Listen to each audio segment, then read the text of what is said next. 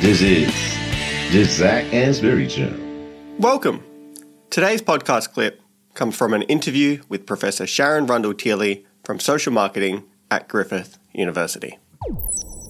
And so I mentioned, you'd come back as that proud parent moment, but you actually are a proud parent, which I think is something that, I'd like to get your views on.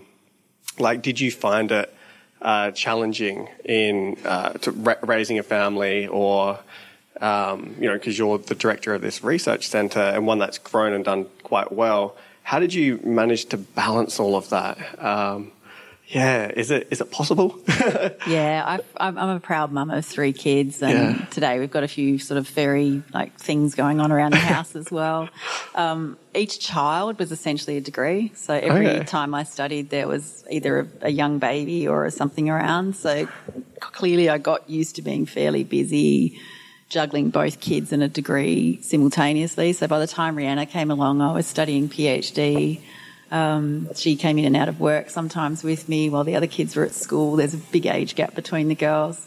And across the years, Dale was my eldest, and she hit a point in time where she actually just gave me license to actually do both. She literally just did a sort of a speech that said, I'm sort of proud of mum, and mum's taught me I can do anything. And wow, it blew me away. I was probably the most sentimental sort of moment I've had. And then I realised then that being a working mum is probably not a bad thing. I had no previous role model because my mum was a stay-at-home mum. So I think I suffered mum guilt for about 20 years. And that one speech sort of helped me shed that completely, to the point where I started to learn to juggle better with a bit less personal guilt. But I had early years where I was there for the kids and having a wonderful lifestyle around it all. And I was the non-serious academic that serviced my job well. By the time my baby Rihanna had hit school, I think she was in about year 2.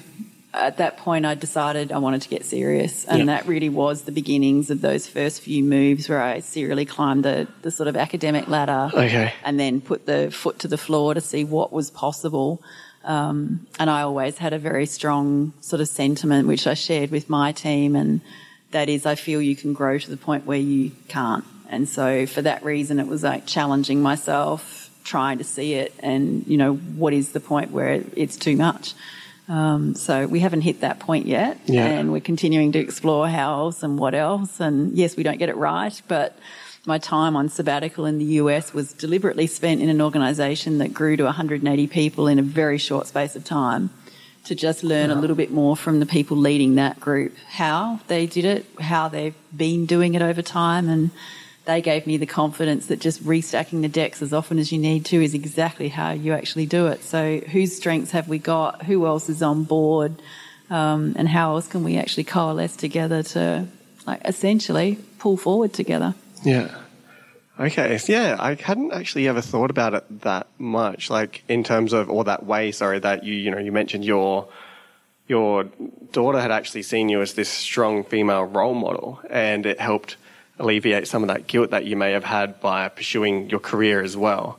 I think so. I mean, we had a conversation earlier today, and you mentioned that academia can have its pros as being a parent as well, because you're not required to be at a certain location to clock in, clock out. So you were able to do all of those school pickups and drop-offs, and that really did that really help you manage both?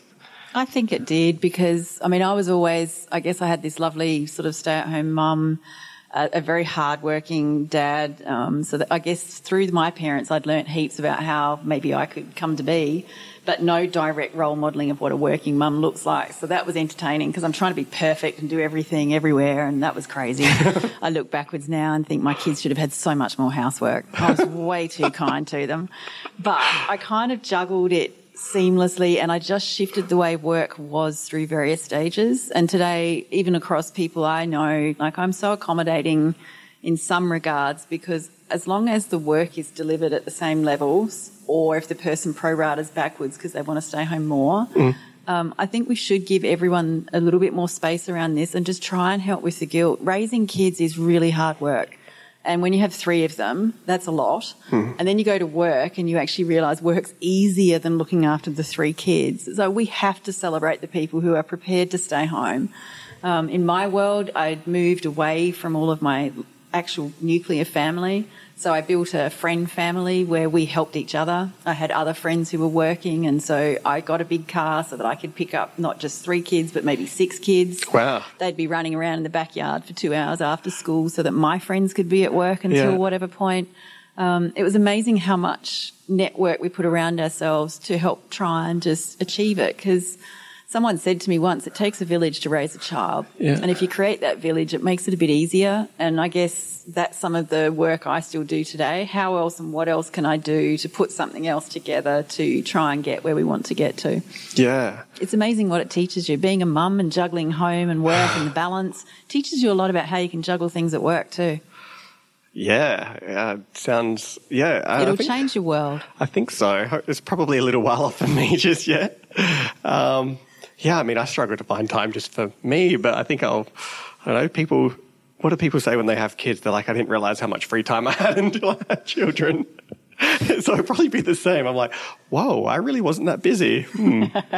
But yeah, so it's like it does take a community to raise a family or a village to raise a family. Like, you know, my sisters both have children, and you know, they're very dependent on like their their parents, so my dad or my mum, you know, help babysit or to pick up from school, or because it's difficult. They have jobs, and maybe their jobs are less flexible than academia. So the fact you're able to provide, you know, a car transport service for everyone and a backyard for people to play, like a healthy, safe place and stuff like that.